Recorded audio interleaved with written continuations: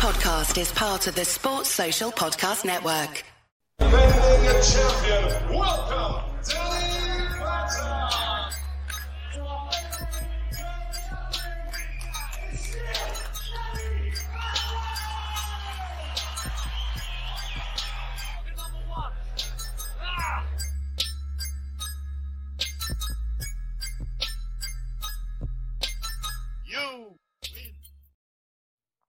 Hey guys, I'm Sai and welcome to ACEcast Nation. On the channel we've got podcasts, interviews and content on all sorts of subjects from MMA, boxing, football, music, writing, acting, conspiracy theories and much, much more, including my story and unscripted and uncensored. This is the Danny Batten Fight Show, episode number 22. And today, there's no current boxing or MMA for us to talk for the first time in a couple of shows. So we're back to talking some retro stuff. And we have Lennox Lewis versus Mike Tyson. I nearly said Tyson Fury then. Lennox Lewis versus Mike Tyson. That's because I was literally just thinking I would have liked to have seen Lennox Lewis versus Tyson Fury.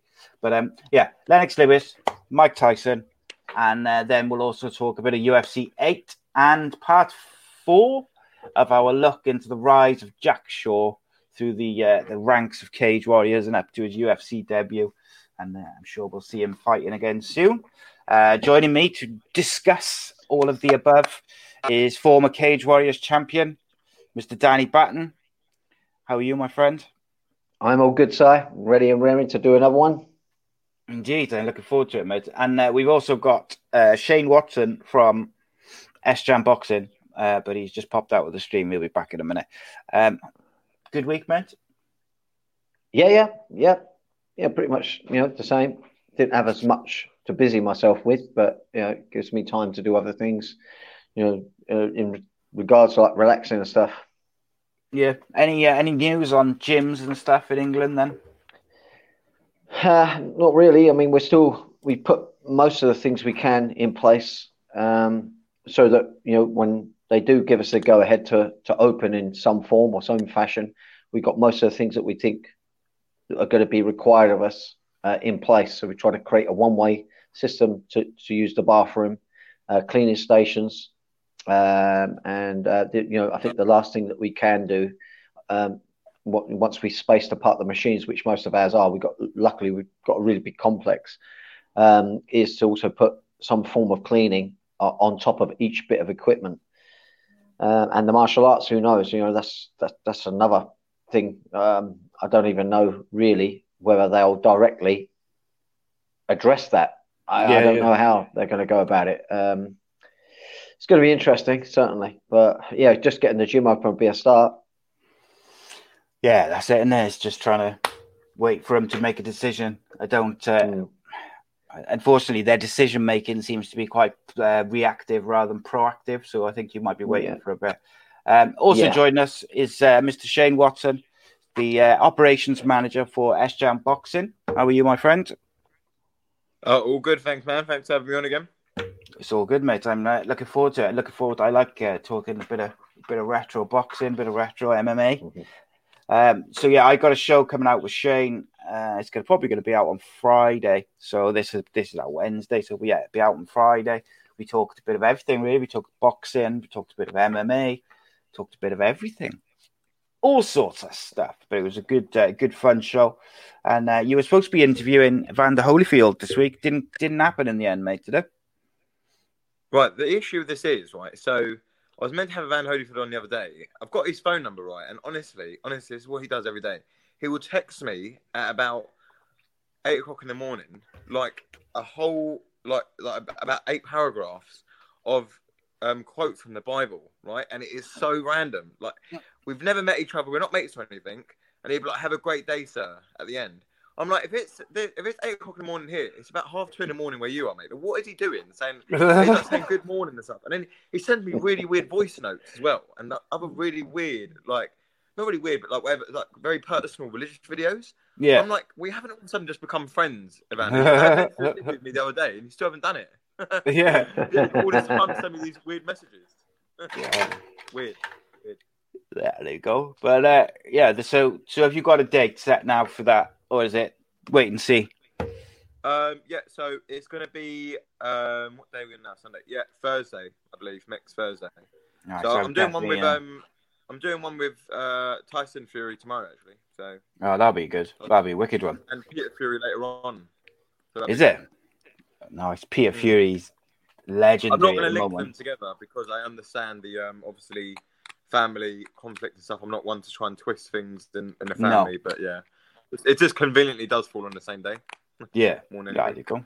That'd be good though. That Tyson Fury would be a really, really interesting one because it's just got such an amazing story. Like, so Yeah, it will be. I want everyone to tune in on this one because it will be very interesting. I'm going to go quite deep on the old, rather than talk about boxing side of it, because everyone knows that and everyone's got an opinion on it. I really want to go deep more on the mental health side of things that he went through. I don't think people have gone in an interview with him, have gone too deep into that with him, like real deep, and seen into it. Like, obviously, we know some of the things that he was going to do, where he said he was going to drive his car through the wall. Funny enough, it was actually my brother that insured that car. Funny enough. No way. But, yeah. So that's a weird story. But yeah. Also, yeah. So just things. I want to go really deep on that more than boxing itself, really. Yeah, man, that'd be really good. Do you know what? Little quick story. When I first started the podcast, like about probably coming up to 18 months ago now, I was depending on people I knew as guests and stuff, or friends of friends. And so I would contact people just randomly, see if with a bit of luck they might agree to come on. Like they'll almost feel sorry for me, give a guy a start or whatever. And I DM'd Tyson Fury's Twitter page and said, look, I do some podcasts on mental health. I'm only just starting, so I know it's like a massive long shot, but would Tyson come on and speak? I didn't even expect a reply. And I think it was I would assume his manager or his social media guy. Like they messaged me back and they were like, look, he's doing a lot of stuff at the moment with documentary and this and that. And just basically just said, look, maybe at a later date, but thanks. And like, I just thought, do you know what? You didn't have to do that. You didn't have to reply. You didn't have to, even give me the time of day. Like Twitter page or MTK's Twitter page? I'd have to have a look. I think it might have been MTK if I think about it. But they're quite good on there. They're quite good. But yeah, I couldn't fault them, like, because they didn't have to do that. Like I had literally, I think at that point, I probably had about 10 followers and 10 subscribers or something. I was just trying my luck. But yeah, that story, But yeah, so we're going to talk the boxing first. Lennox Lewis versus I keep saying Tyson Fury. Lennox Lewis versus Mike Tyson. Interesting fight. Danny, what did you think, like just general overall thoughts before we go sort of round by round? Yeah, I mean, overall, I felt like we didn't see like a peak performance by Tyson by any stretch. It just looked like he was not firing on all cylinders. This could also be the fact that maybe Lennox Lewis had really learnt his craft really well and learnt to use that long reach and that height that he had. I mean, he was a pretty tall boxer back then. Today, it's quite an average height, but back then he was a pretty tall dude. And maybe he'd perfected his craft really well, which made made Mike Tyson, less effective. I just think it was a shame that we didn't see them both at their peak, and that seems to be the story a lot in boxing. You don't see those great matchups when they're really firing on all cylinders, and unfortunately we've been robbed of knowing what might have happened if Tyson was, really on his peak performance. Yeah, he just looked a little flat to me. Yeah, it was interesting.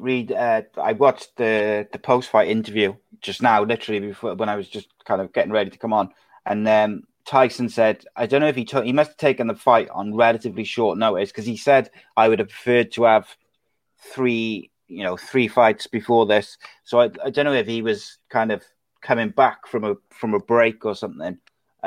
Off the top of my head, like Shane, what did you make of it, like overall?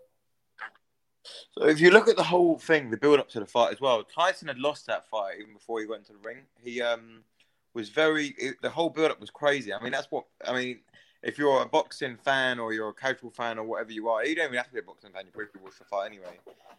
It's like galore. Like you love that, like the whole name calling, squaring up, chasing after him to the other side of the stage. So I think Tyson lost his head, as we've seen many times in his career, before he got into that fight, and I think that's arguably one of the reasons why he lost the fight, because he looked like he didn't seem like he was prepared at all. You can do that when at the lower level opposition that he was beating, because he was on a 6-fight winning streak before that fight, I believe, against like second tier opposition. Yeah, you can get away with it at that level opposition. But when you're stepping in there against an elite heavyweight, and arguably, no, not even arguably, a top 5 heavyweight of all time, in Lennox Lewis, and that's any of the world level boys. That's not just Lennox. You're going to get found out at the end of the day, because these guys, every little thing you can get on one another at elite level could be the difference between winning and losing. And Mike Tyson, he just wasn't there, man. His head wasn't in the fight at all. He wasn't in the fight week. He just looked like he wanted to rip his head off. And when you go in there with that mindset at that level, especially as I was saying before we came on air, when we had a quick 1 minute talk, you go in there against someone who was an exceptional jab and who was exceptionally tough. If you watch Lennox Lewis against Shannon Briggs, yeah, Lennox Lewis's chin, I know he got knocked out by Hassie Matman and Oliver McCall by big one punch knockouts, right? But he is exceptionally tough. And Shannon Briggs, who's one of the biggest heavyweight punchers of all time, laying bomb after bomb after bomb after bomb on Lennox Lewis, and somehow he's still standing. I do not know. Yeah. And you'll see that he's very tough. So it was going to take a lot more. Mike Tyson was going to have a lot more in his locker to beat Lennox Lewis, and just being very tough and hard hitting. And like I said, his head wasn't in the fight at all. It was very one-sided. Very good knockout by Lennox Lewis as well. It ended it in emphatic fashion, as he usually does.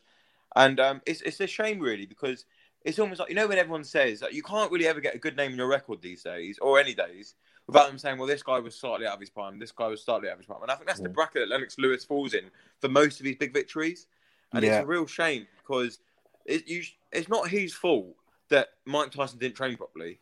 So why should his win get crushed because Mike Tyson didn't dedicate himself in the gym? So that's because he trained so hard, he doesn't get the credit because the other one didn't. And that's the thing that I have with that, really, is because Mike Tyson wasn't old enough to be out of his prime, but if he decided not to take the sport as seriously, or his mindset was in the right place, you can't then say that Lennox they didn't beat the best Mike Tyson, because at the end of the day, Mike Tyson should prepare himself to be the best Mike Tyson to go into a fight. Yeah, you can't credit another guy's victory for that. Yeah, it seems harsh, doesn't it, to tarnish Lennox Lewis's victory over one of the biggest names in boxing, because Tyson did. Let's pretend Tyson Fury and Anthony Joshua fight, right? And that's a proper. They say right now that's a proper 50-50 heavyweight dust up, right? Both in their primes or whatnot. So if Tyson Fury turns up to that fight well overweight, 22 stone, doesn't look like he's trained, look like he's just here for the paycheck, even though we know that won't happen, but hypothetically speaking, and Joshua beats him, you can't then go and say, oh, they've just beaten overweight Tyson Fury. At the end of the day, you're still beating an elite heavyweight who is at the top of their game or whatever. If he chooses to turn up overweight, that you can't discredit the guy that did turn up in shape and was ready to fight. Spot on, mate. It's gone, Dan. Yeah, I was just going to say, you're absolutely right in what you're saying. I think the main people who get robbed, as well as Lennox Lewis not being able to say he beat a supposed in peak Mike Tyson, is really the fans. I remember during all this era being really excited about this matchup, and I was really disappointed with what I think would have been a more interesting bout had we see a more switched on Mike Tyson. But you can only fight what you're up against at any given time, and it's up to the fighter to always be in shape. When I decided to retire from the game, I didn't want to stay in it and lose because I was getting too old, or where I knew I couldn't prepare as well as I was getting older. Your body picks up injuries, you get more hiccups in your training prep. I knew that was going to lead me to lose fights, and I didn't want it to be that way. I'd much rather come out when I knew I was over the hill and it was just beginning to taper away. That's really how I remember it back from that era. It's just being a bit disappointed. I'm like, wow, I thought it was going to be real fireworks, and the fireworks just wasn't there. That's how I saw it. Just quickly before I go on to the first round, we watched Joe Calzaghe versus Roy Jones Jr.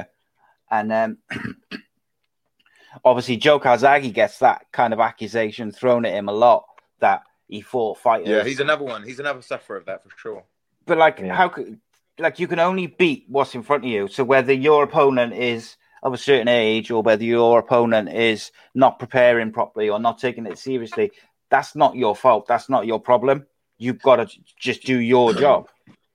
Yeah, Lennox was chasing him for years. Sorry. Do you know, on Joe Calzaghe though, right? That it's people mustn't research really what they're saying when they say things like that, because if they really looked into Joe Calzaghe's record, they will see that he beat a Bernard Hopkins that was still world champion 7 years later in his home country, right? Now, I'm not being funny. Bernard Hopkins is now the oldest world champion ever. And he, I believe, I could be wrong on this, I think it was 47 or it was 48 that he retired. He lost to Kovalev, but in the fight before, but he went into the Kovalev fight as WBA and IBF champion. So he was a unified world champion at the age of 47 or 48. And he fought, I think, Calzaghe maybe 10 years prior to that.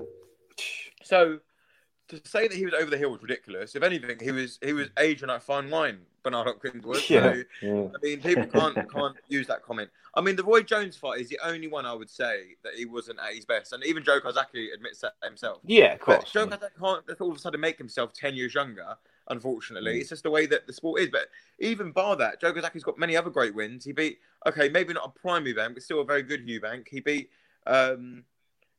the way he beat Jeff Lacey is one of the best British boxing performances of all time. Yeah. And the list goes on and on. Mikhail Kessler.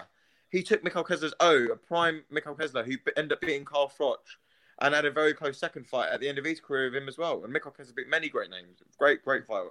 Definitely a top 10 super middleweight of all time as well. So, I mean, people can always pick at people's records all the time, especially when you're undefeated. Look, Floyd Mayweather gets it all the time as well.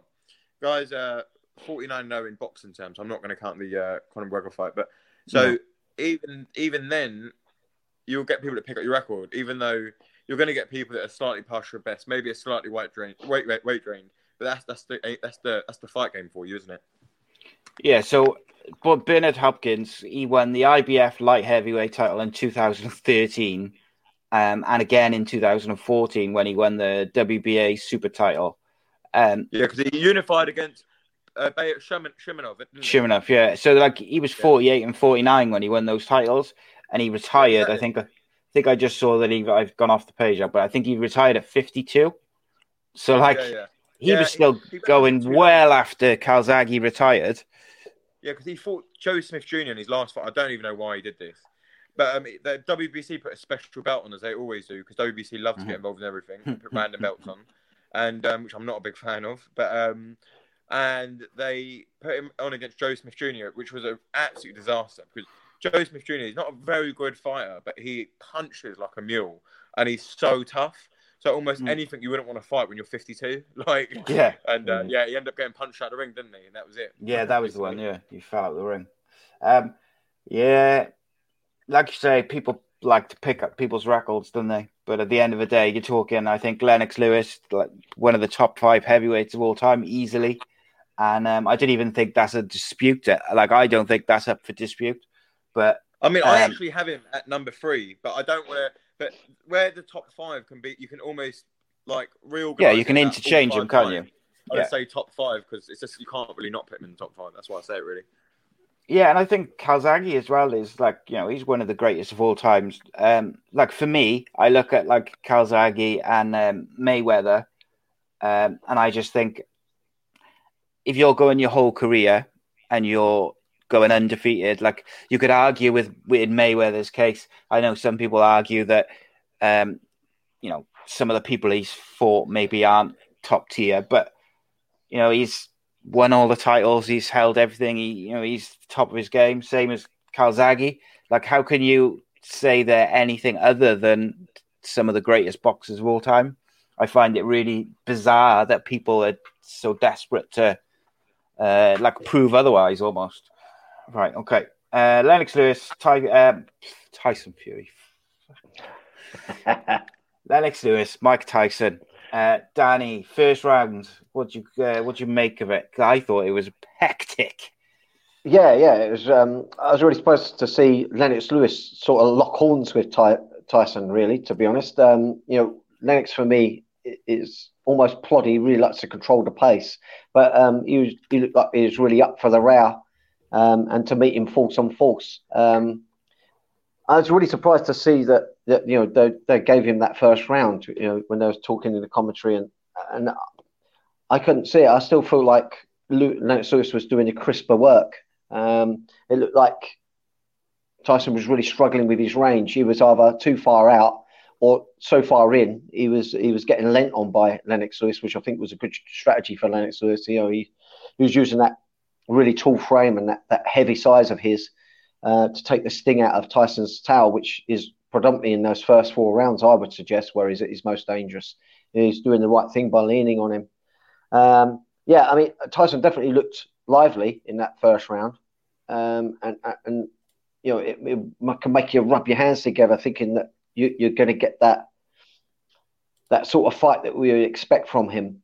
But that first round where he had that sort of energy and vigor, it was that round and no other round as far as I was concerned. But I still would have given that round to Lewis, to be honest. Yeah, I thought maybe Tyson, but I was surprised with Lewis's kind of outlook on the fight. He did go in, and he was mixing it up. He had a couple of really wild swings. There was one really wild right uppercut from Lennox Lewis, and it missed. It ended up missing by quite a way. But I tell you, if it had connected, I think it would have taken Mike Tyson off his feet, because it was just you don't see many it was like a haymaker almost.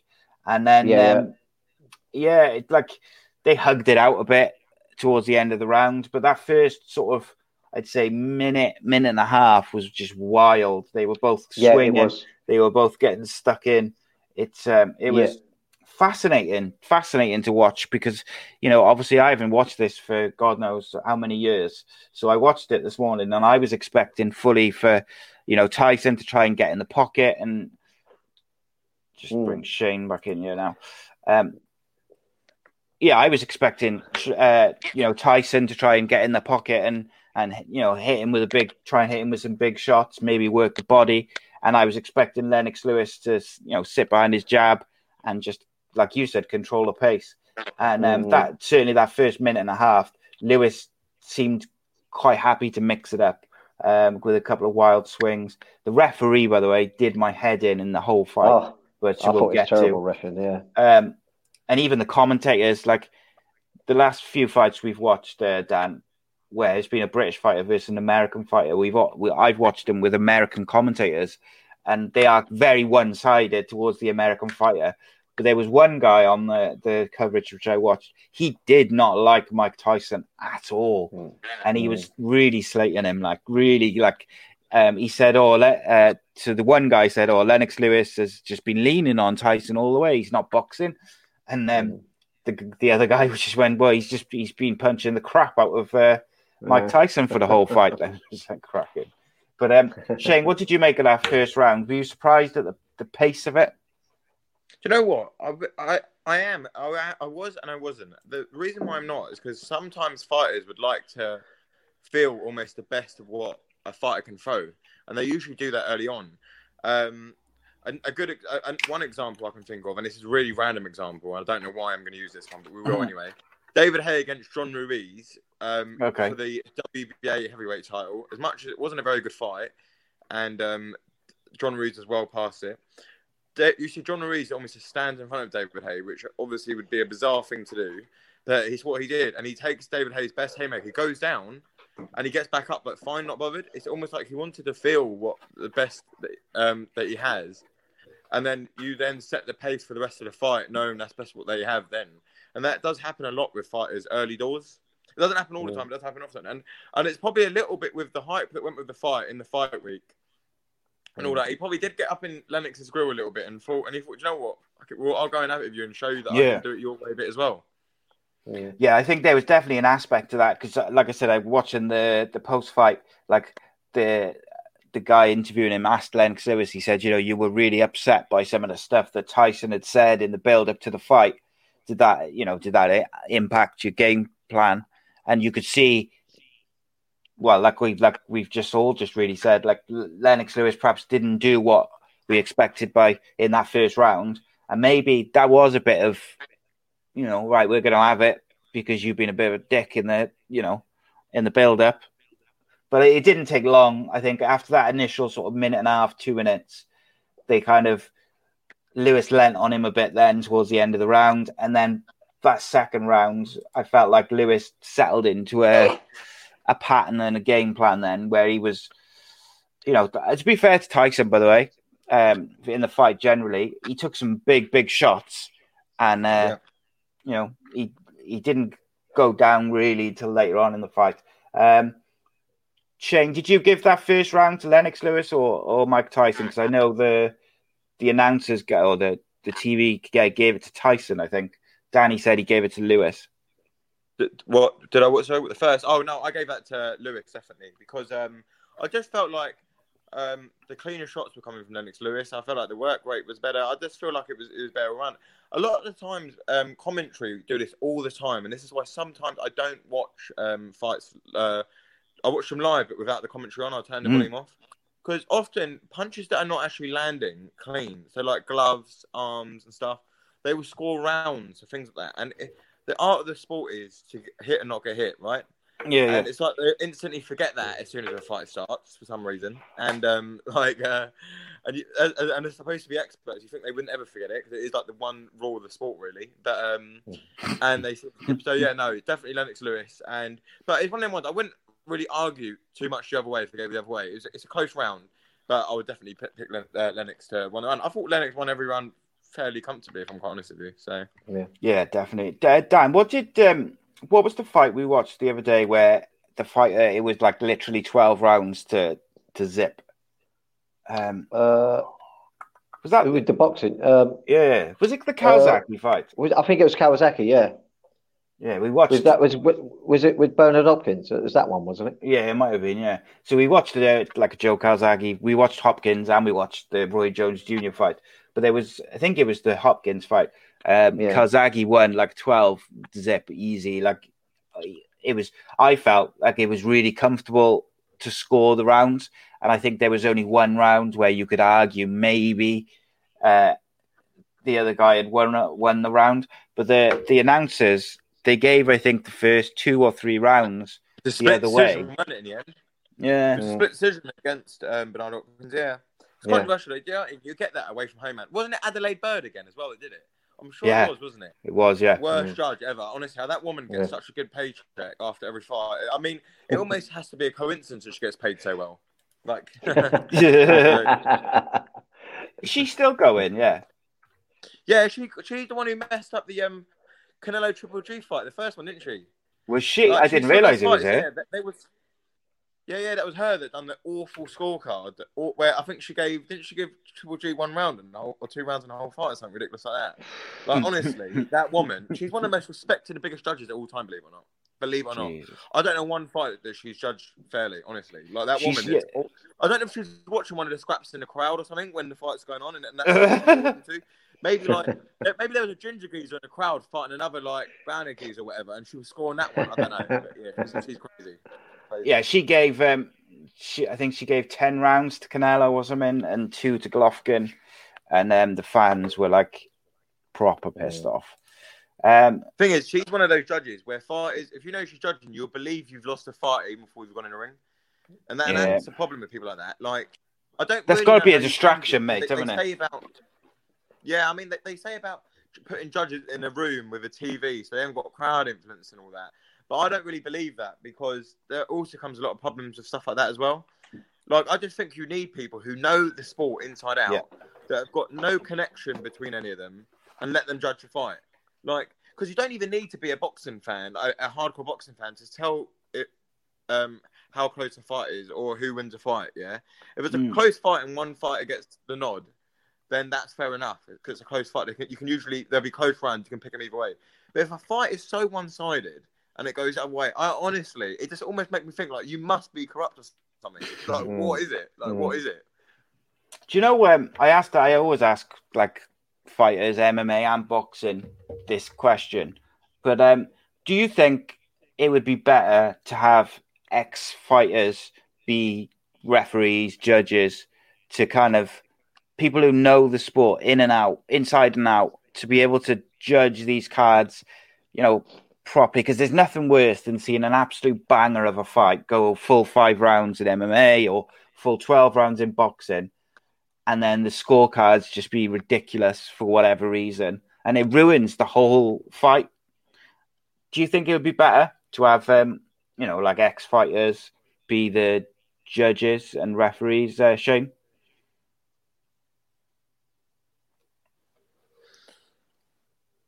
Yeah, I think for sure. In British boxing, we actually do have a lot of judges and referees that are former fighters. You've got Ian John Lewis, who's former Southern Area champion. He's a very big boxing referee, one of the biggest in British boxing now. You have Terry O'Connor, another one of the biggest. He's the one who done the controversial scorecard for Hughie Fury against Joseph Parker. I mean, even then, another, again, experienced heavyweight in the past does a dodgy scorecard. There's a 118-110 scorecard, which it never was. And it's not always if you're an ex-pro or if you're an ex-trainer or whatever. It doesn't always mean that. And that's even more dangerous, because if it's an ex-pro or whatnot, there's going to be cases where they're going to know other pros and they could be closer to them than what they are to others, or they might have an agenda against one, or they might have an agenda against that pro fighter's trainer or something like that. And that's the risk that comes in with those kind of things, really. And like I said, pro or not, or former pro or trainer or not, they all make mistakes. Like Ian John Lewis has stopped plenty of fights too early. But he's also done some great ones as not digging out Ian John Lewis. And Terry O'Connor he's a referee as well. He's done some very poor stoppages and he's done some very poor judging as well. But he's also done very good ones as well. So it's not a dig at him at all. Yeah. Cool. All right. And Dan, round 2, mate. What you got? What you make round 2. Yeah. You could see Tyson. Lennox Lewis was getting Tyson almost like in a tie clinch. I don't know whether you notice that he's actually leaning with both his forearms onto his shoulders, and then he would give him a shove. He's always shoving him away. And I think this was, again, a part of his game plan. Maybe it stopped Tyson perhaps being potentially really dangerous, breaking free from that clinch and trying to clip him with the powerful hooks that we know that he's got. So I know he's leaning on him and pushing him away in a specific type of way. That's an observation that I think, was that part of his plan? This is something that he was, thinking that would be a good strategy to try to weigh down on Tyson. And also, you'll see in this uppercut, he was really feeling that out. And I felt like this is going to be a tool that he felt would lead to a stoppage at some point. Because that uppercut would look really dangerous. It was all jab and all uppercut. And I think that was the first inkling that was going to be something that was going to be playing a part in the fight in a big way at some point. Yeah, like we mentioned about Tyson gassing out a lot in his fights. And I wonder whether Lennox Lewis was using the leaning on him with both arms, particularly, just to add that extra bit of fatigue into Mike Tyson's game. Because, Lennox Lewis is such a big guy. And the other thing was, I noticed straight away in the second round, is Mike Tyson was quite often stretching to try and hit his punches.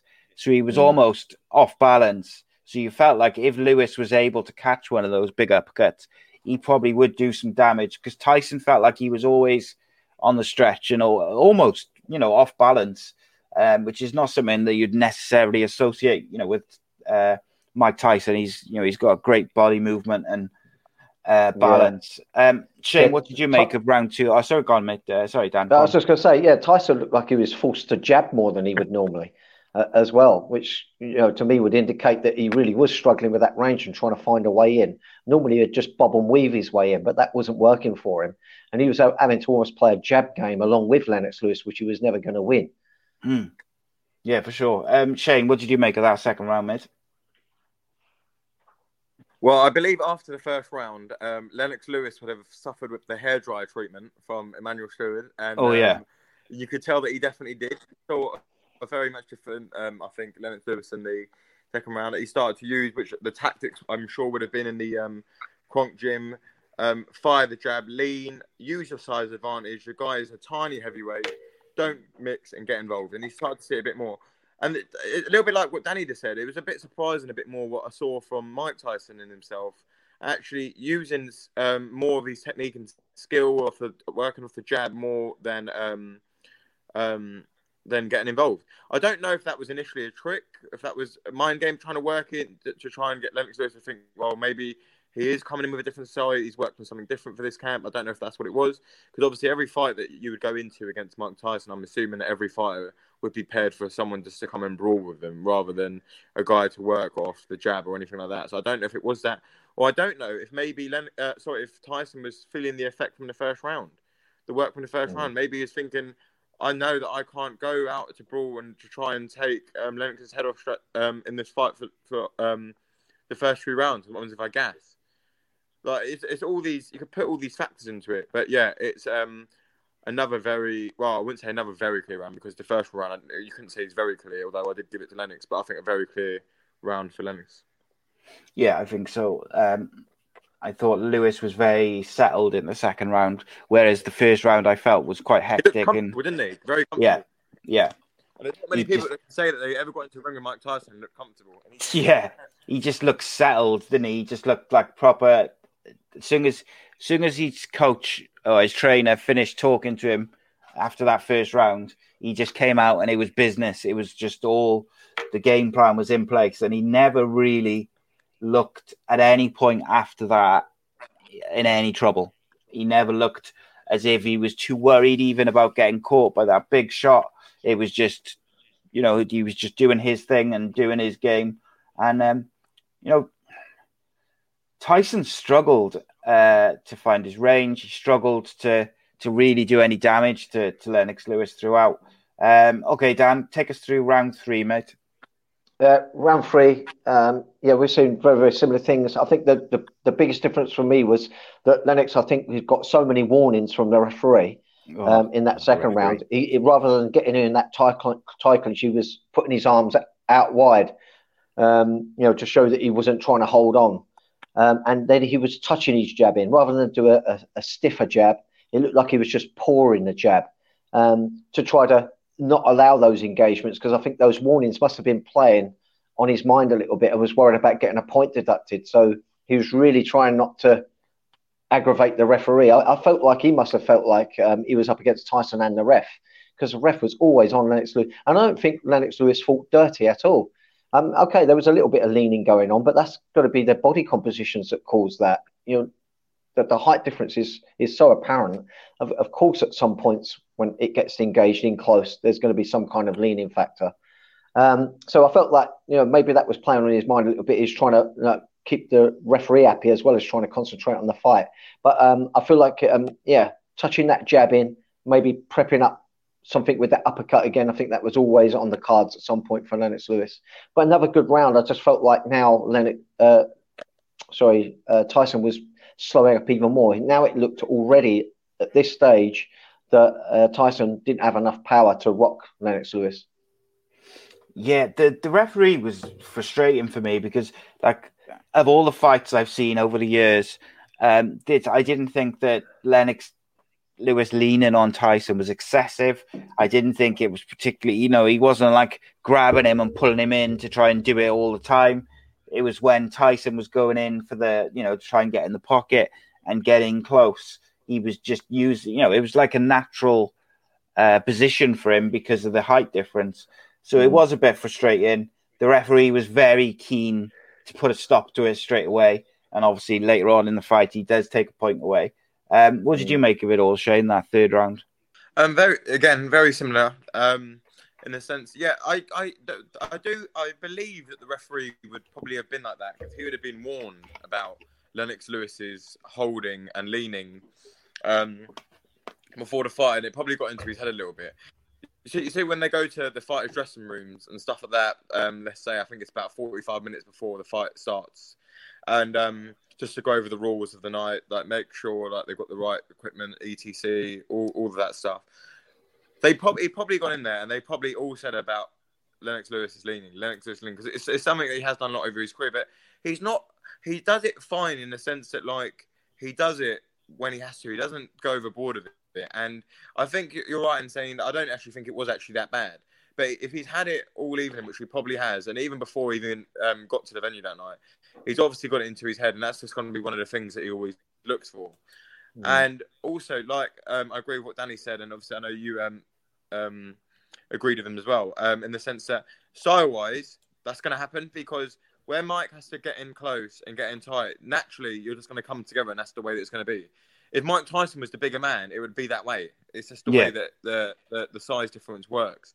And again, you just see Lennox getting more and more comfortable, the confidence growing through the fight.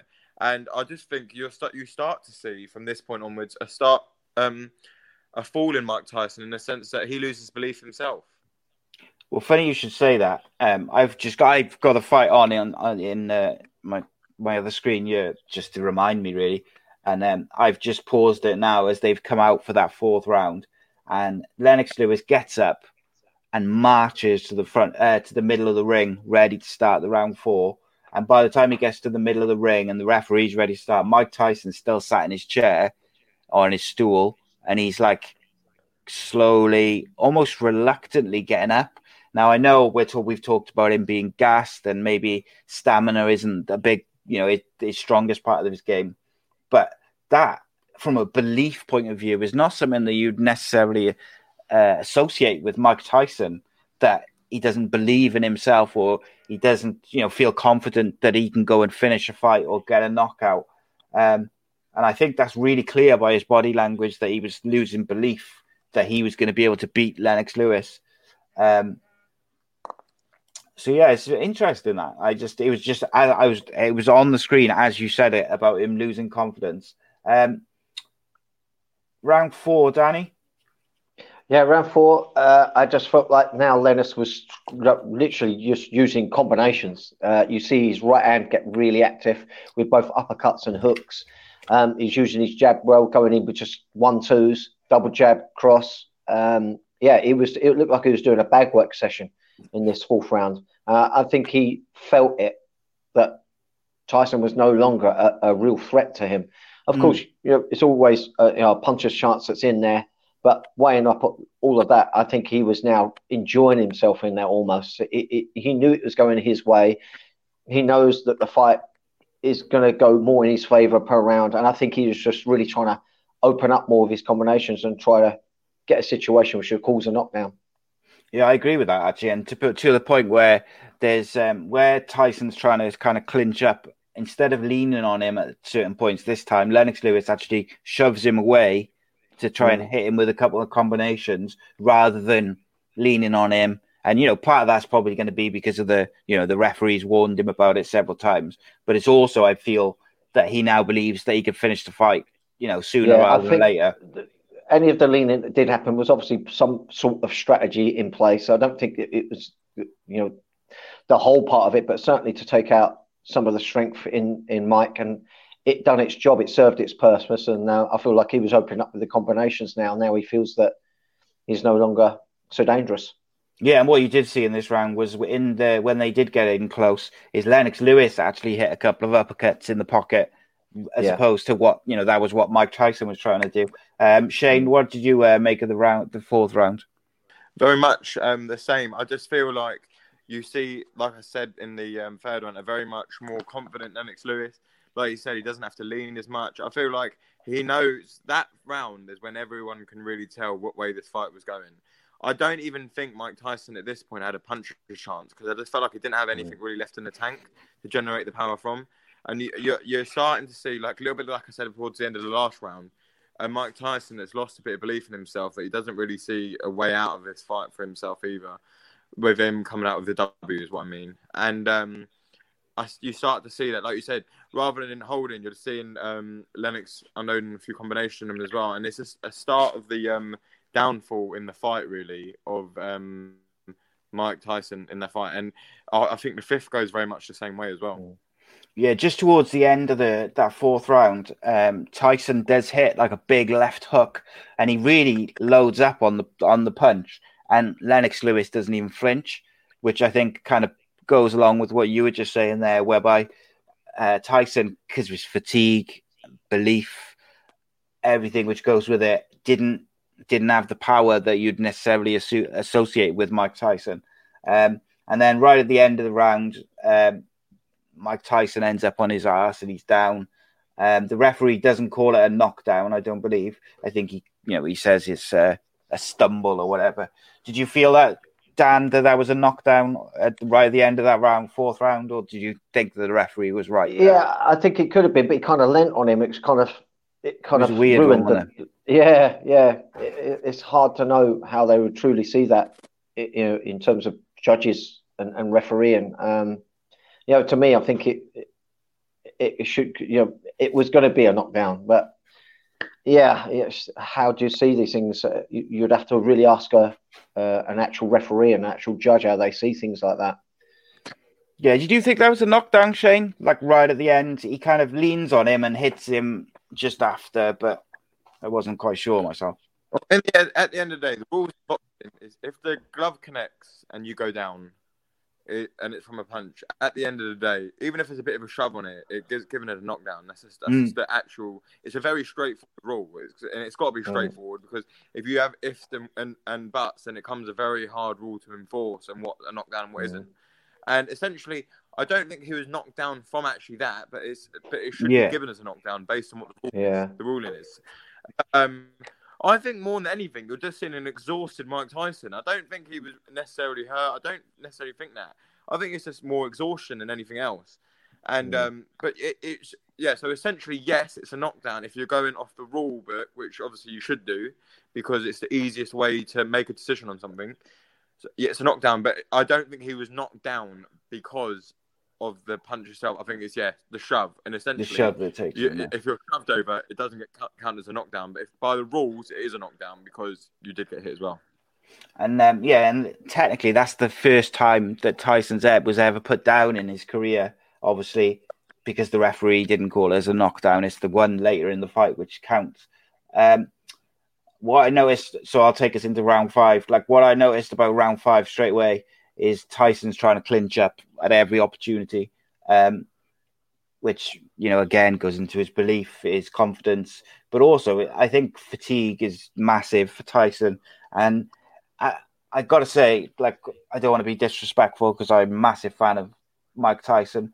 But in this fight and in this 5th round, it looks like a training bout for Lennox Lewis at points. He's just sat behind his jab and he's just picking his punches. Like he's decided the pace if he wants it to quicken up, slow down. He is just taking Mike Tyson apart. And like I agree with you, Shane. Like at this point, at this sort of early round 5, Mike Tyson's not under. He hasn't been hurt. He's not really busted up or anything. But I think from this point now is where you do start to see a bit of damage and a bit of blood where he is defending himself, but he's getting hit at will by Lennox Lewis. So go on, we'll switch it up a bit. Shane, what did you make of this 5th round?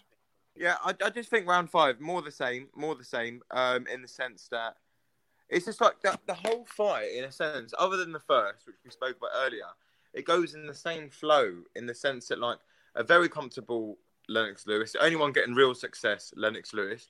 Obviously, Mike Tyson has his moments in a sense, but even the moments are not really meaning anything because when he does connect and he does land, again, the power's not there because if you're exhausted, your legs have gone, and the power doesn't exist no more. Hence why he went down because, like I said, he was exhausted. Legs weren't there anymore, which is where his power was coming from. Because Mike Tyson, when he really swings, it's from the legs, man. It's like really, really puts his all into every punch as well. And that's a lot of the reason why he exhausts. Because you can't, especially as a heavyweight, I don't really believe you can do it anyway, but as a heavyweight, you really can't punch like that. Because they've got to carry that weight around for them rounds, especially in championship fights. It's just not really possible to do that. And it's just more, again, the same, where he's getting caught in close. That's what surprised me more in the fight, I would actually probably say, that more than anything else, how unsuccessful Mike Tyson was getting in close. I thought he would have been able to work the body a lot better with Lennox Lewis and maybe try and slow Lennox's jab down and his feet down a lot more by doing that. But he didn't really even get that at all, any success there either. And it's just more of the same. I just believe that, again, like I said, from round 3, that fight was lost and over, really. And it just capitalizes it even more in that round, which then goes on to foresee the finish, really. Yeah, and I think, if anything, Lennox Lewis had more success in the pocket and close in than where you, like you just said, you'd expected Mike Tyson to get some success there and to slow Lennox Lewis down. The reason being that, though, there's a good reason for that. If you've got nothing left in the tank, on the inside is where you're going to be able to fire the most shots.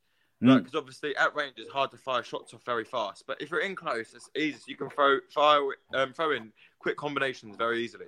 Now Lennox Lewis, who's still got a lot left in the tank at this point, is able to fire off shots very comfortably on the inside at a good speed as well, at a good pace, because it's a lot easier to fire the shots off there. If the other guy is gassed, which he was, he hasn't got a lot of left to give back on the inside, and now he's just there to be hit on the inside. If you're on the outside, you can't really throw a lot of shots. Like you can't throw an uppercut, for example, on the outside and stuff like that, You have to come in getting close, and this is where you fire the shots from. And that's why he had a lot more success. It doesn't mean he's a better inside fighter than Mike Tyson. It's just the fact that he used the game plan perfectly and then was able to beat Mike Tyson at his own game because he made sure he got him exhausted first. Yeah, it's in some ways I find it not sad, but like it's frustrating, like we discussed at the start, because we would have all liked to have seen a really motivated and focused Mike Tyson take on Lennox Lewis in this form to really see a classic fight. And like I said, I feel like at some points it looks like Lennox Lewis is almost in, a sparring session, just working that jab. And as you watch him, as he leaves the 5th round, he's got a swagger in his step because he knows this. If he doesn't do anything stupid, it's job done. Danny, take us through your thoughts for round 5 and then take us into round 6 as well, mate. Sure. Round 5, I thought that round 4 where he was hitting all the combinations, he was getting right hand happy. Obviously, that takes a lot of energy to do so. We're now getting to the middle sector of the fight, heading towards. And I feel like that tired Lennox a little bit, not in a way where you saw any fatigue, but the difference between round 4 and round 5 for me was that you saw the jab coming into effect a whole lot more. It's like he wasn't firing off as many right hands. He was happy just to stay on the outside and grind away at Mike Tyson and just score another round. He wasn't headhunting with that right hand as much. But also I think that he kept it at range more with the jab and not throwing so many right hands, partly because you've got to try and predict what the other corner might be saying. And you've got to think to yourselves, well, the other corner got to be saying, look, you've got exactly what Shane was saying, work in close, work the body, try and take something out of Lennox's game. And if you know that for Mike Tyson to sort of stand a chance and come in close, you want to keep him away. And I think he stopped Mike Tyson being able to try to get hold of a strategy that might lead to something. So he just kept it long and kept it simple and kept it simplistic, because it's just another round in the bag and another round that's taking more out of Mike Tyson than it is Lennox Lewis. Round 6, I just saw very much similar to round 5. Just looking back at mine. Oh, yeah, he started firing off a lot of 1-2s. So it was really, really simple. He knew his jab was landing. He would go 1-2, 1-2, time again. And you see Lennox Lewis's jab landing on the forehead constantly and driving Tyson's head back. That jab now was becoming a weapon. He was getting confidence to throw straight 1-2s, which is really simple, and digging in the odd uppercut as well. It was now looking really uncomfortable for Mike Tyson. It was just a case of now, for me, was he going to get to the end of the fight or not? It wasn't a case of can Tyson get back into it anymore. Yeah, I felt like Lewis really smelled blood now. He really felt like he could finish it at any time. He nails a couple of really big right hands after some jabs and some good combinations. And Tyson, whilst he doesn't look rocked in a fight-ending way, his legs do start to look jelly, like, shall we say. He is rocking about a bit. His hands are low. His punches are wild as well. He's lost the kind of the technique which you saw earlier in the fight. He's almost like stumbling about a bit, that balance I was talking about. Shane, what did you sort of take from round 6 and then sort of take us into round 7, mate, as well? Do you know what I think about round 6? I just see Lennox Lewis is a much bigger puncher from range than he is on the inside, right?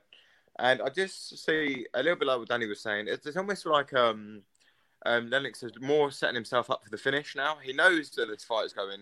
He knows how this fight's going to end up. And it's almost like you can see he's just pinging Mike's head back. And it's almost like he's going to set himself up for the big right hand. That's almost what he's setting himself up for. And and that's obviously what does come 2 rounds later. And that's what you can just see. He's just setting up for the finish. He's working it out how he's going to finish him. And that's just what it looks like he's doing from that round. And he adds a bit more into that in the 7th as well. But yeah, that's what it looks like. Just controlled, very one-sided again, very comfortable. I actually, at this point, I'm very surprised that Mike Tyson's corner didn't decide to pull him out, to be honest. So I think now he's starting to take unnecessary punishment. You're starting to, you've got to start asking yourself questions. How is my guy going to win this fight? What can he pull out? Yeah, obviously Mike Tyson is a big puncher, so you would always give him that live chance, a puncher's chance. But at this point, he is no longer a puncher because, like I said before, the power is not in the legs no more. He's just showing that he's a tough guy in there at this point at the time because most fighters are. They're very, obviously, big egos. They're not going to quit.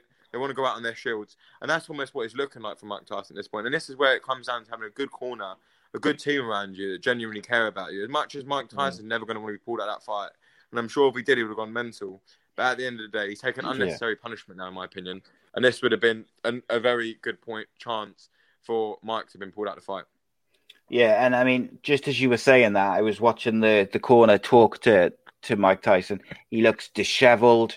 His nose is all busted up. The ice in like his temples on both sides where he's taken some big shots.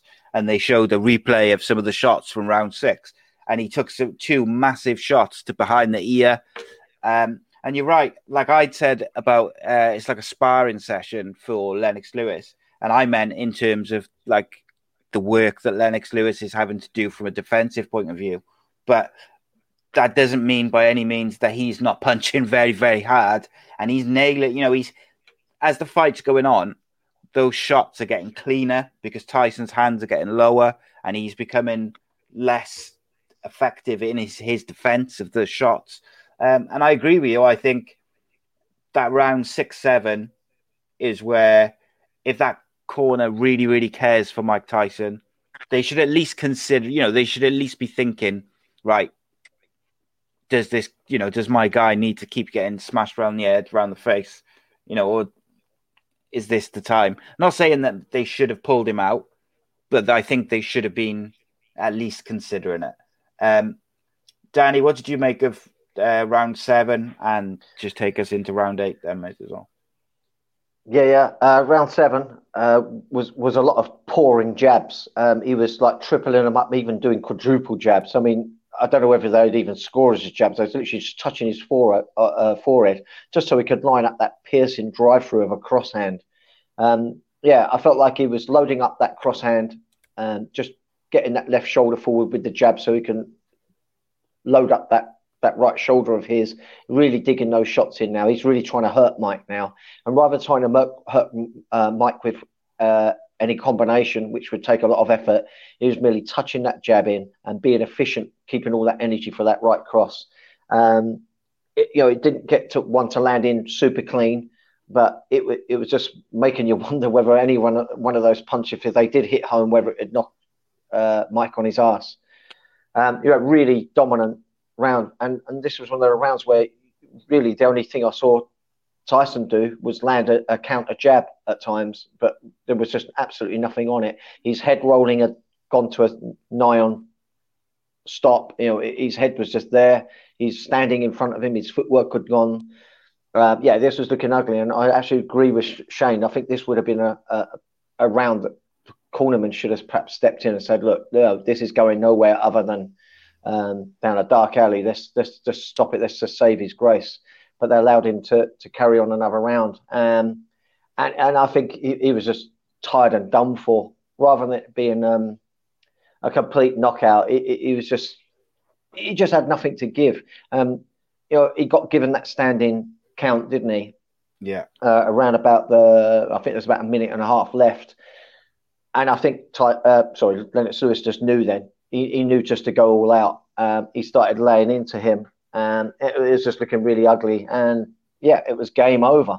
What can you say? I just think this was a nearly perfect strategy from start to finish for Lennox Lewis.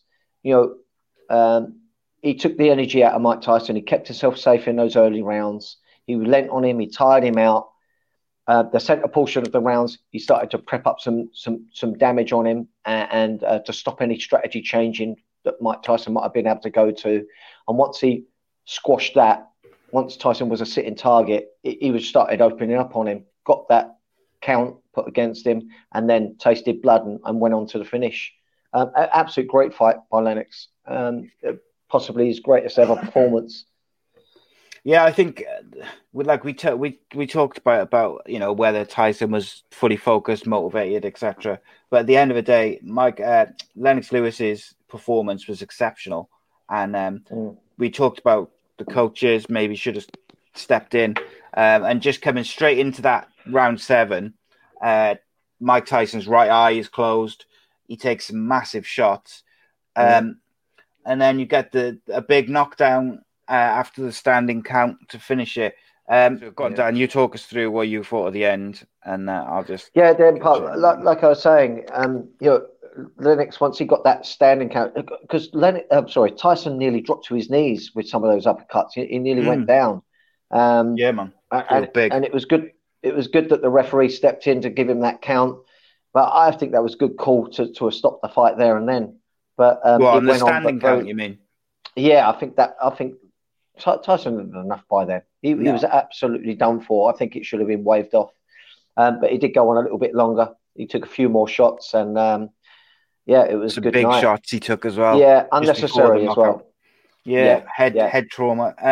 Shane, what did you think of that closing round finish? Everything.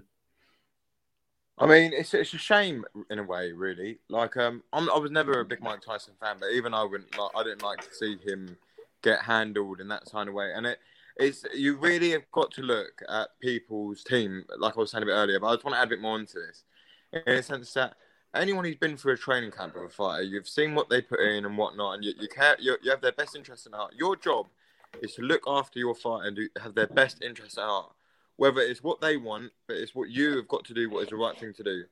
The way that they allowed that fight to go on to the 8th round is, in my opinion, disgusting. What he then had to go through in that round is disgusting as well. And you have to say, peach of a shot from Lennox, which ended up, even though they say it was a bit of a shove as he was going down, it wasn't. No, he had a big shot. Completely out of it. If anything, thank God he shoved him, because if he hit him again, I don't know how that would have ended up. Yeah. But so out of it, a very big cut around his eye as well. As you see, his eyes was closed, wasn't it? And it's just...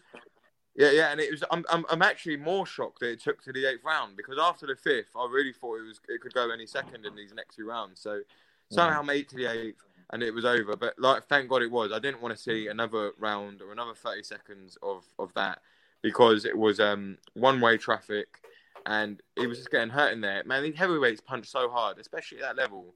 The accuracy, the punch, the time, and everything. It's just, and you're taking clean off someone that could do that fight all over again at the same pace, and it's not good, man. It's at the end of the day, it was, and that's when you really start to tell yourself this is the end of Mike Tyson as a fighter, because obviously, like I did say, he did go on a 6 to 7 fight winning streak, I believe, against second tier opposition. So then it gives you a bit of belief that maybe he can do it at the top level again. But then he's gone back in there against an elite fighter, got dominated basically from the first bell to the last, and got battered along the way. And it just goes to show that this is the end of the fearful Mike Tyson, really. Yeah. Do you think, Shane, that it went as far as it did in terms of how deep it went into the rounds because of Lennox Lewis's character? Because he is a really chilled, calm. You never really hear him shout. You don't ever see him get emotional. Do you think it's because everything he does is really sure-footed? I get the sense that everything he will do in life is very well thought out. Do you think he's just because of his personality being so, so safe. He does everything safe. Although he gets the job done, he does it in such a sure-footed way. He wants to give no chance of a slip-up. He is. Yeah, you're right. 100%. Lennox Lewis is a very laid-back man. He's what you would call a gentleman. He is, the word. Even I've interviewed him a few times, and even then, absolute gentleman. Even though the guy is one of the most famous boxers of all time, very financially placed, one of the few boxers we can say that about. And he's just an all-round gentleman. He doesn't get involved. At that point, Lennox Lewis is very experienced as well. And he just doesn't get involved and he doesn't need to. I think maybe the first round, we saw a little bit of him getting involved too much when he didn't have to. But he's a guy that would really follow the instructions of your trainer. He will act into what they say. You can always use him as like a controller. It's almost like a computer controller. The instructions he gets given is what he will enforce and fight as well. Because the manual show, I mean, if he is telling you something to you, you do it. He knows what he's talking about, So, very much from what Danny said. Yeah, very much knows how to keep his emotions intact. There have been times when we've seen that he hasn't. I mean, against Hasim Ratman, he let his emotions get into the fight. Hasim Ratman in the build-up, in the first fight, obviously, I'm talking about, that Hasim Ratman questioned Lennox Lewis' sexuality because at the time there was a lot of rumours going around about Lennox Lewis being bisexual and all this. And he used that to his advantage because he knew that Lennox was under pressure a lot from the media about it. It was going around. And being a boxer at that time, heavyweight world champion, you're an icon around the world, like especially as a heavyweight as well. If you get considered to be gay or anything like that at that time, that would just be, would look at you in a completely different way. And Hasim Ratman knew what to do to get under Lennox's skin, and he played that game, and it worked. For the first fight, he caught him with that. I think it was peach left hook, which knocked out Lennox Lewis out cold. And but this fight very much, apart from the first round, but even then, Lennox still won it. So I feel like he did remotely get under Lennox's skin into the first round, but after that, very controlled. But that's just Lennox for you in every sense of the word.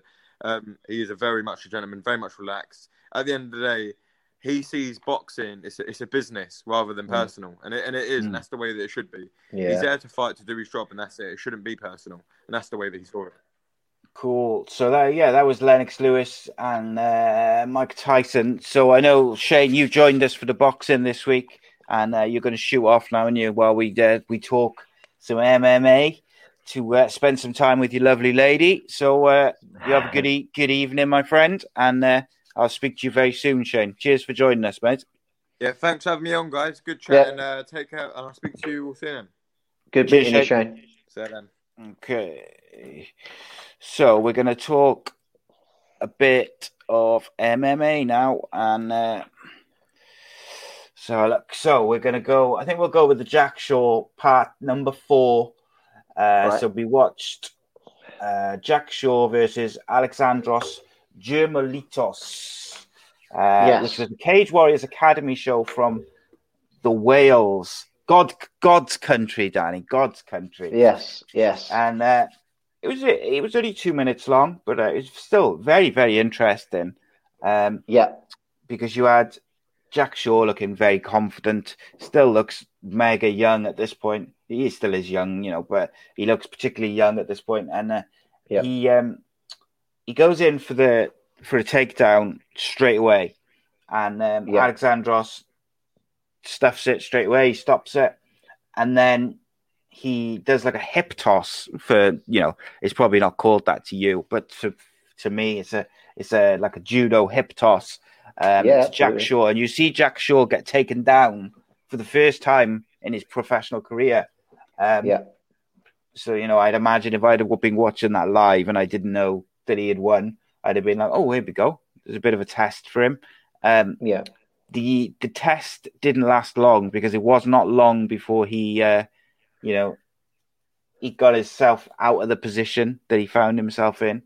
And he wins with the rear naked choke. And I thought the rear naked choke actually was fantastic because he kind of puts it on, and the guy tries to stand up. He tries to tries to sort of flick him over the front of him to get him off, and he just remains calm and still.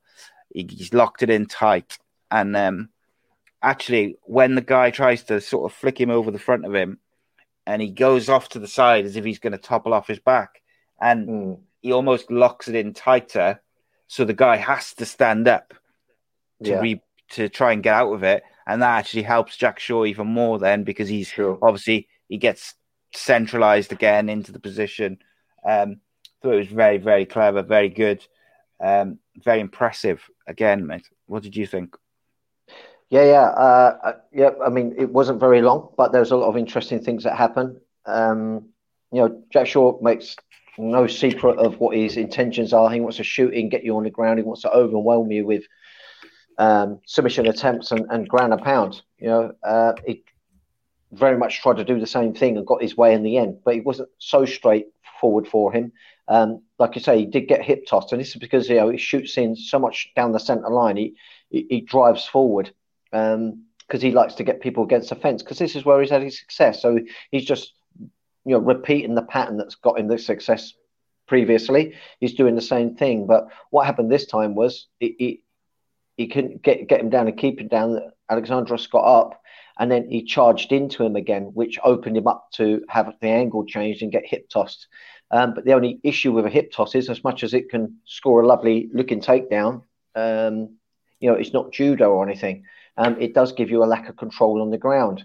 And Jack Shaw, if you don't control a lot of key elements, he's going to wiggle out and counter the position. That's exactly what he did.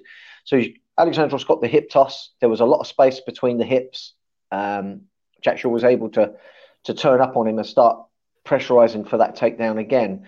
The only other little difficulty that Jack Shaw got himself stuck in with was the fact that he got his head stuck down really low as well with the takedown. When he was shooting in, he shoots in with his head really low down on the hip, and that got his head stuffed by Alexandros's body, and that stops any switch and change of takedown attempts and stops any drive. So that was a little lessons that he would have taken away from that to perfect his way. It would have definitely evolved the way he approached fights in the future. But he got on the back, and when he got on the back, he just kept pushing for that rear naked choke. He tried some really interesting linkages with the legs. He went from having two hooks on the standing back position to then having two hooks with feet crisscrossed, which was a little bit unusual, which perhaps give him a little bit of stability there. But what you'd normally see with that situation is someone drive one leg a lot more deeper and they hang off to the side. But he chose to keep really central. But they are of lighter weight, and that's more feasible for them to do. And he got a really good choke. I do think that Alexandros was definitely a step up in competition. You saw that he had something to actually throw back at Jack Shaw. But Jack Shaw, he just outgunned him at the end of the day. It looked like a shotgun up against an Uzi. A shotgun's all well and good, but you got two attempts. That's what we saw from Alexandros. Then he didn't even have a chance to reload his gun. Jack Shaw just kept throwing that Uzi shots at him and overwhelmed him and got the kill. Oh yes, he was very, very impressive, and I'm really enjoying looking back at these fights. They haven't been very long so far. Next week's is double the time. It's a bit longer. And I was just looking there. His Cage Warrior. He goes on a tear through Cage Warriors. He does get a couple of decision. He has to go to. He goes to a couple of decisions, and some round 3 victories later on. But for the time being, the next fight is 4 minutes 46, and then when he fights a Cage Warriors 87, it goes to the 3rd round. So, oh wow, that'll be a really interesting one. So next week, in part 5, we'll be looking at his bout versus Matea Galibiati versus from Cage Warriors 87, which he wins by KO. Interestingly enough. Oh wow! I really look forward to seeing that one. So that's Cage Warriors 87, and he gets a title shot at Cage Warriors 97. So we got a few parts, which is it's interesting. It's just a little segment for us to have a look at him. And I appreciate the gentleman who sent in the request. And as I always say, guys, particularly when we've got no current stuff to cover, if there's any particular boxing matches or MMA bouts or a particular fighter you would like us to look at, bit by bit once we finish with Jack Shaw, we're happy to do so.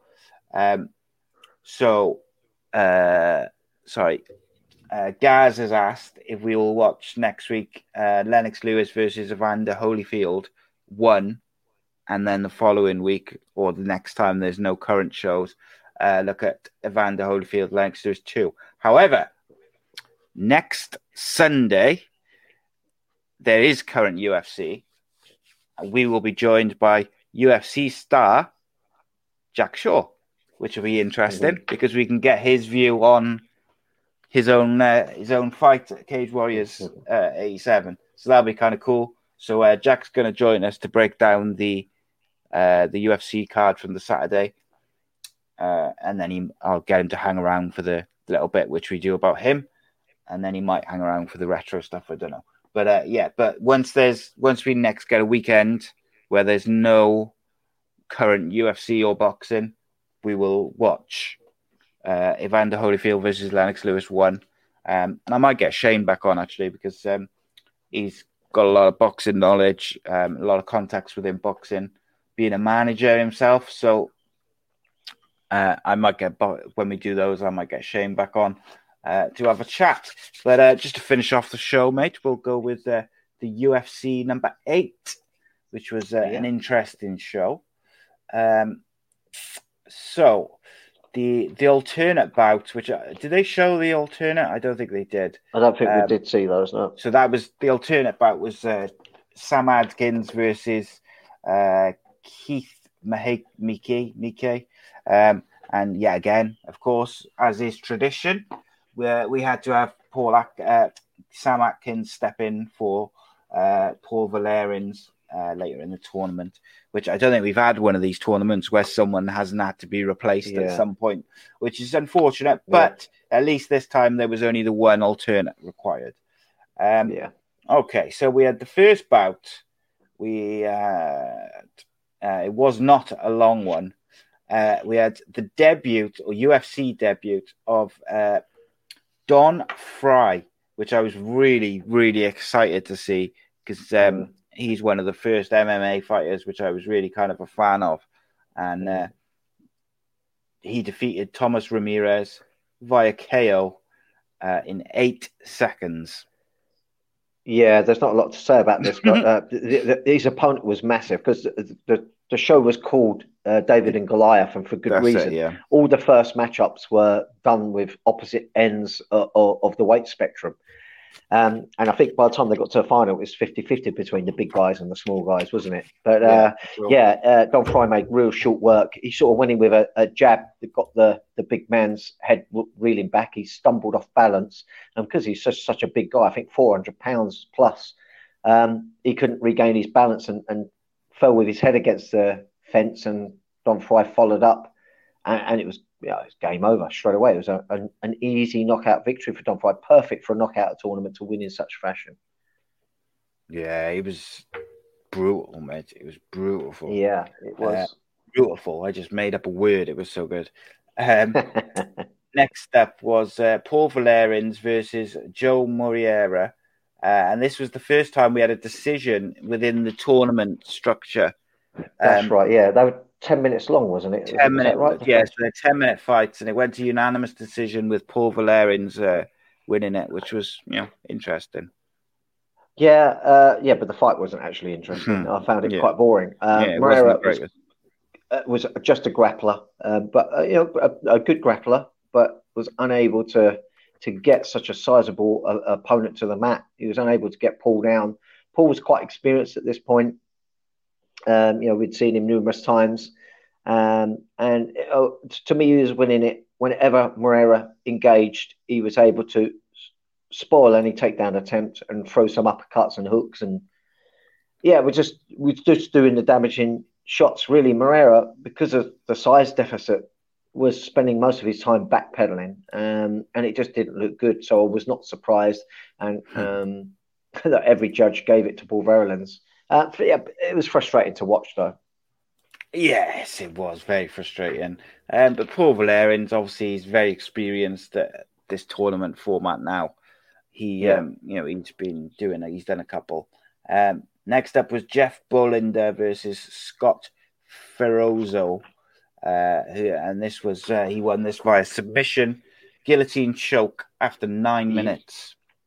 Yeah, this fight was more like it. This was actually a good fight. That Ferozzo was a bit like Tam Cabot, but rather than Tam Cabot's a good wrestler, but really wanted to do damage with his hands, sort of like beer brawling with haymakers, etc.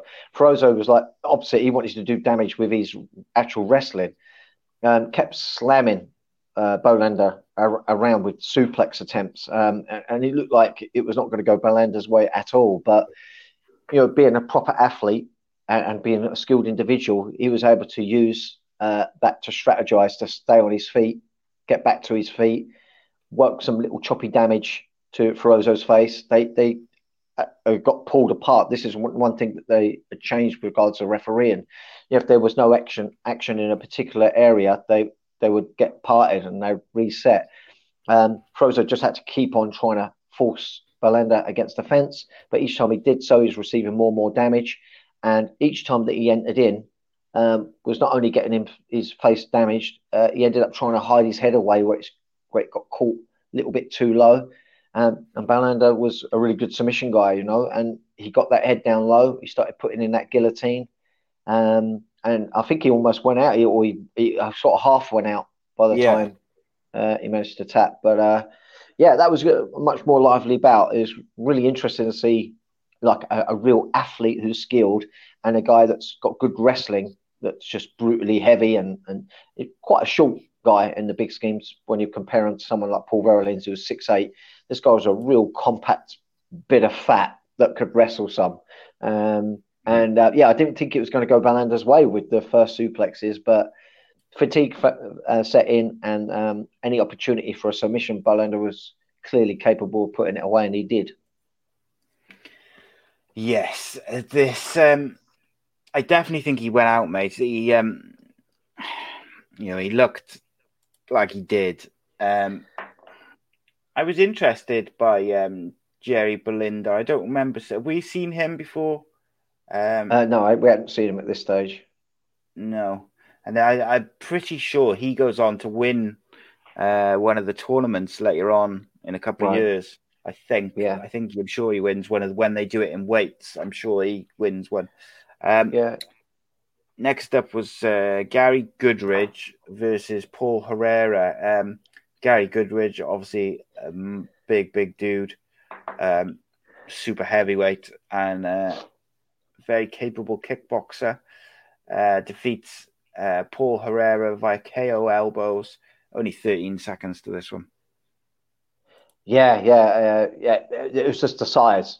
Gary Goodridge comes always with mean intentions. I don't think he was a really good striker back then at this point. But they got clinched up. Paul Herrera just looked too small. He looked a little overwhelmed. He put up a little bit of a fight. He had his little moments, but he just didn't make enough of those moments. Gary Goodridge always overpowered him. And got the KO. Yeah, didn't last very long at all. Absolutely. A bit like Don Fry, really. He got a really good start to the tournament. You want to get him out of the way quick. This one, he got out of the way quick. Yeah, he did. And I think with this tournament format is it's the bet. These guys just want to get in and out as quick as possible, don't they? So the semi-finals were Don Fry versus Sam Atkins, which was the alternate, and you also had Gary Goodridge versus Jerry Bolander, which was a really interesting fight on paper. That was a good one. Yeah, that was a good fight. So we had Don Fry beat Sam Atkins in 48 seconds via a doctor stoppage, TKO, should I say? Yeah, I think Sam Atkins was actually trying to tap before the point that it got stopped with a cut. The commentators did pick up on that. Was he tapping? It definitely looked like he was trying to tap to me. But yeah, Don Fry enters in. He sort of picks up an outside single on that leg and really tips him up and throws him down with relative ease. And Don Fry, if he feels that he can run someone out of there quick, he'll put the energy in to do such a job. And that's exactly what he done. He just went in and was aggressive from start to finish. I think he knew he had Sam Atkins' number. He knew this Atkins had nothing to offer Don Fry. It was another really nice, easy fight for Don. This is turned out to be a good evening for him. Yeah, and not too difficult in terms of time spent in the cage. So for the quarterfinals and the semi-final, he spent 56 seconds in the cage, which is ideal going into the final. The other semi-final was a bit more competitive. It was Gary Goodridge and Jerry Boland. Gary Goodridge picking up the win via TKO after 5.5 minutes. Yeah, it wasn't so straightforward for Gary Goodridge with this one. Jerry Boland, as we know, he's got some skills, although he had a lot more difficult fight leading up to this one than Gary Goodridge did. So, Jerry Boland was going to be slightly fatigued compared to Gary, and Gary's obviously sizably bigger. Gary got him down. I thought it was going to be a really quick fight once Gary got him down. He didn't get him down with anything pretty, just the fact that he's a bigger guy. It looked like he was going to be, running the punches in really early, but he was unable to control that Jerry Boland. He's definitely got skills on the ground, this guy. He's definitely well-rounded.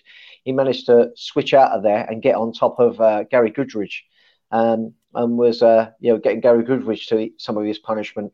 But Gary was so fresh and so big and strong. He really did look sizably bigger than Jerry, and managed to get back, stood up, managed to get Jerry back down, and he was stood up. And at one point, he kneels on his head. It looked so uncomfortable. It looked really, really nasty. It just looked like the bigger man. Started raining down some punches, and the ref steps in to stop it. And rightly so, really. I think had it gone on, Barrelander would have come away quite hurt and cut up. Yeah. Uncomfortable is probably understating it a bit. And this was one of the ones which it didn't kind of go like this throughout the tournament, but this was one of the ones where the size difference and the really did show, because Gary Goodridge looked, up to this point, I felt like he looked very, very good throughout, in his quarterfinal and semi-final bout. So the final is Don Fry versus Gary Goodridge. Don Fry wins via submission to 2 minutes 14 into the bout. Don Fry just looked like a beast, I got to be honest. He just looked so good in every aspect of his game, really. Yeah. Even his striking, although he's not technically great in today's terms, he knew how to throw his hands, and he knew about range. And I think with that combination of having game hands and that wrestling capability, it was a little bit too much for Gary Goodridge. Gary Goodridge, you got to remember, at this stage was not the well-versed fighter we knew that he developed into. He still had huge holes in his game, and Don Fry at this stage could really expose that, and he did.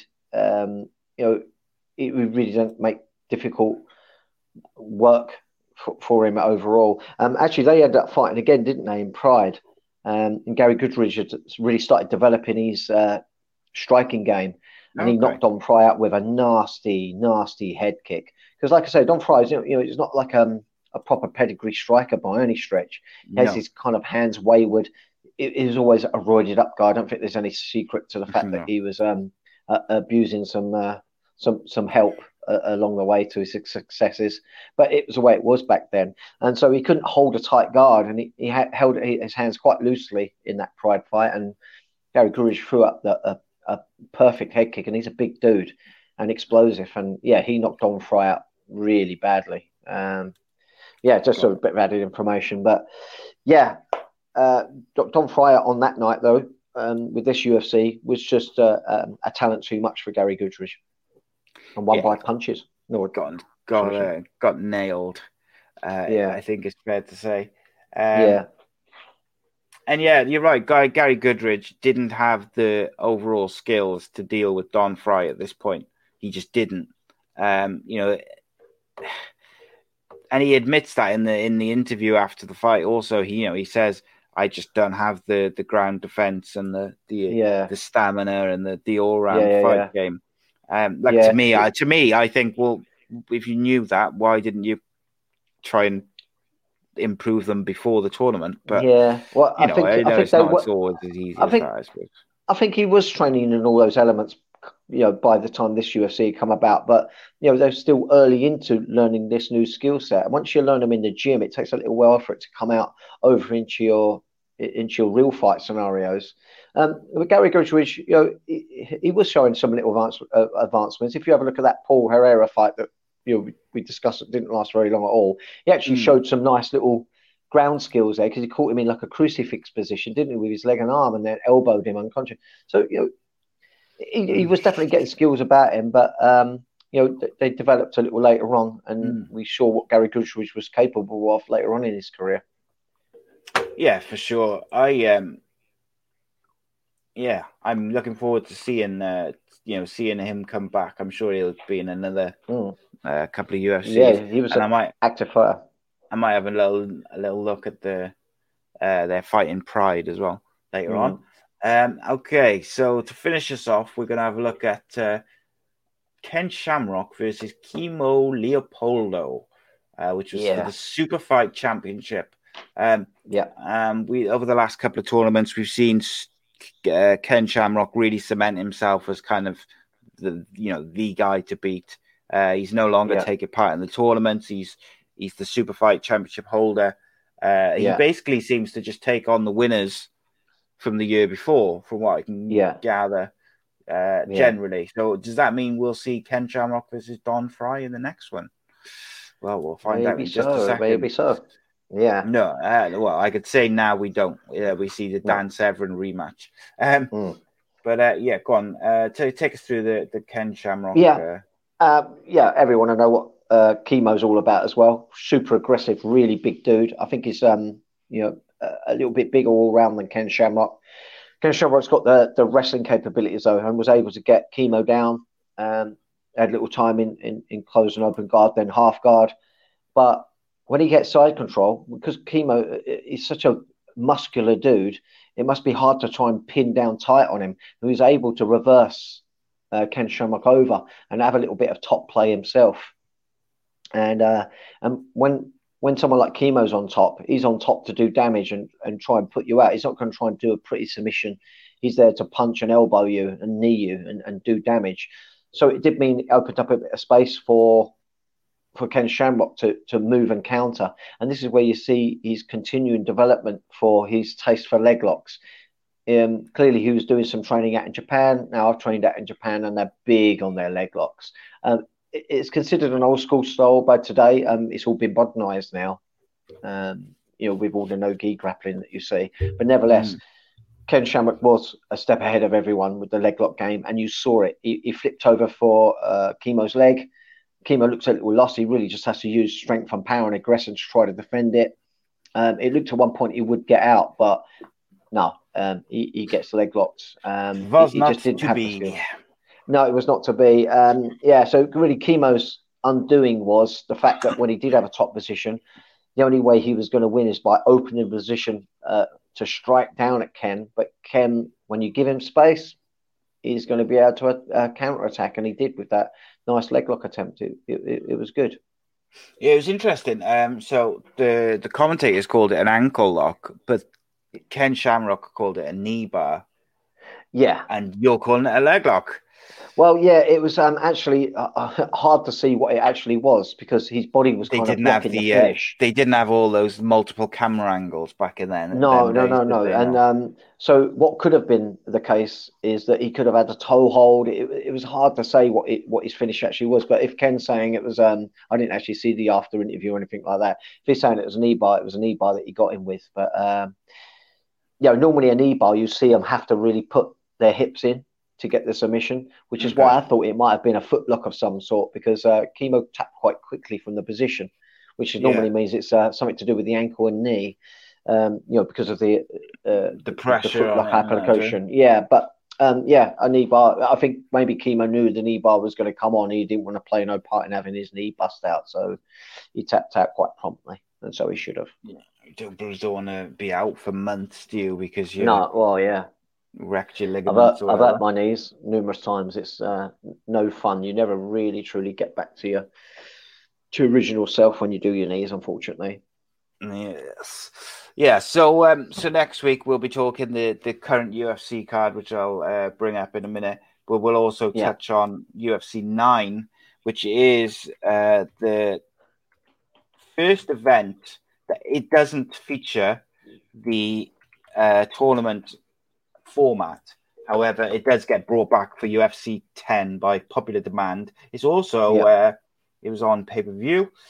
So the card is main event is Dan Severn versus Ken Shamrock. And I'll warn you now, it goes to the decision, 30 minutes.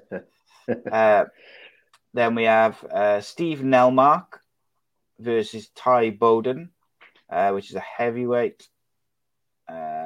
Cal Worsham versus Zane Frazier. So I don't know if they've got divisions at this point or whether it's still a free for all. Let me see if I can pick up one of these which have got the weights for both of them. Freestyle heavyweight. Oh, I can't. It doesn't seem to. Light heavyweight and sumo. No, there's no weight divisions at either. So Cal Worsham versus Zane Fraser, Rafael Carino versus Matt Anderson, Mark Schultz versus Gary Goodridge, Mark Hall versus Koji Kitayo, and Don Fry versus Amaury Bititi. Sounds like a lot of fresh names coming into the mix for that one. Yeah, they're all new names. And then obviously the tournament after that is called the UFC 10, the tournament. And if I wanted to have a little peek of that because I got a feeling we're going to see some familiar names soon. But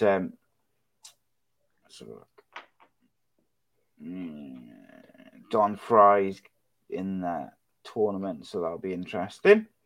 Okay, so the next UFC card, which is next Saturday, is Tyrone Woodley versus Gilbert Burns. We got Blagoy Ivanov versus Augusto Sakai. Kevin Holland versus Daniel Rodriguez. And let's have a look. Who else do we got? Bring up the rest of the card. So should we do some quick predictions for the main card? Yeah, let me actually get them up as well. You get your pen and paper. And let me have a little proper look because I only skimmed it quickly today. Obviously, to be honest with you, I look at that card and I think, the main event looks quite interesting, and then I look at the rest of it and I'm a bit like, it's not the most exciting card. Yeah, and I wondered should they have really put some of those fights from that last card, which put the Cerrone fight, which was on the prelims. Put that on this card. Do you know what I mean? You could have given some of those fighters an extra couple of weeks to prepare, but also just make this card a bit better because they've gone from a ridiculously stacked card to maybe, dare I say, a little underwhelming. Yeah. Okay, so I'm trying to can't get out. Phone's so slow. I'll go on. Just tell me the names and I'll. Okay. So we've got a female bout to open the card, which is a strawweight bout between Hannah Seifers and Mackenzie Dern. Oh yeah, I'm going to go with Mackenzie. You're going to go with Mackenzie. So we'll put you in. We'll put you in green, and I will go with Hannah Seifers. Why not? Just for the fun of the game. And then we have a lightweight bout between Roosevelt Roberts. That's a good name. And Brock Weaver. Let's go Brock Weaver. Oh, okay, so I'll go Roosevelt because I like his name anyway, but I don't know a great deal about him. I don't know much about him. Brock Weaver rings a bell. I'll say that much. But so I'm red. And then we have a welterweight bout between Kevin Holland and Daniel Rodriguez. I'm going to go Kevin Holland. I'm going to go Kevin Holland too. Yeah. And just got to write it down. Keep track so we can see how we did. Yeah. I think you won the last one, didn't you? Yeah, I think I did. And then we've got a ranked fighter. So we've got Augusto Sakai, who's ranked number 13, versus Blagoy Ivanov. And that is a Ivanov, yeah. Yeah, that's a heavyweight bout. Yeah. Anyone's with a name ending in V, they're going to be good fighters. All those Manovs, they're all good, aren't they? How do you even spell that? Ivanov.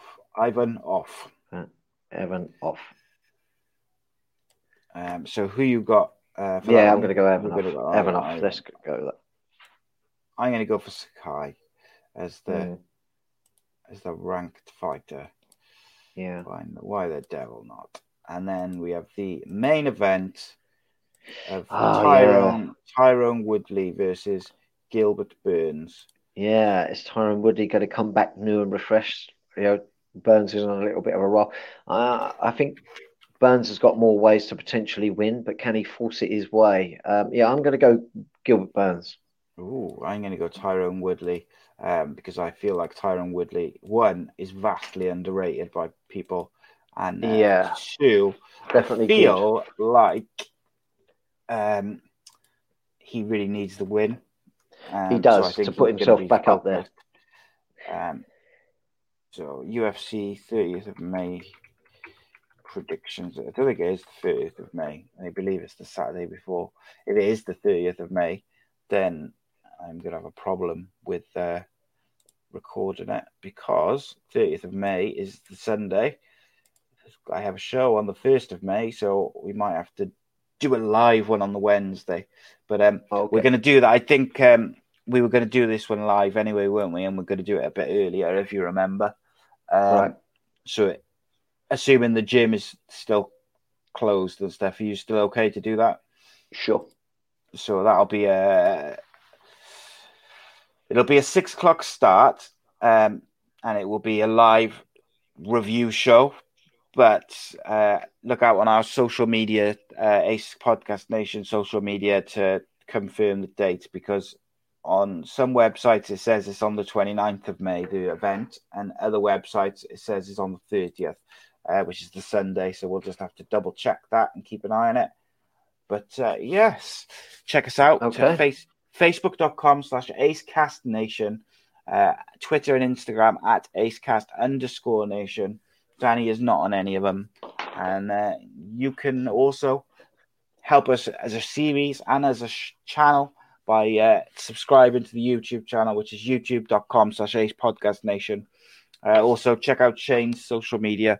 He's got some good stuff and some really great interviews coming up, including one with Tyson Fury, which I believe go on his Instagram page, which I will link in the description below. And we will see you next week for another episode of the Danny Batten Fight Show. It will be live. It will be 6 p.m. and it will either be on the Sunday or it will be on the Wednesday. So keep an eye out on the social medias that I just mentioned, and get ready for a live show with not just myself, but also former Cage Warriors champion Danny Batten, but also UFC fighter and former Cage Warriors bantamweight champion Mr. Jack Tank Shaw. Thank you for joining me, Danny. Pleasure, Si. As always, mate. Always a pleasure. Thank you again to Shane for joining us. I really enjoyed some of his analysis, and he's a good guy. I did a podcast with him the other day, which is going to be out on Friday. So you're going to get a double whammy of Shane this week. And it was a real fun show. And I really got on with him, and it was good stuff. And cool. We'll see you next week, guys. Cheers, Dan. Champion, welcome, Danny Batten.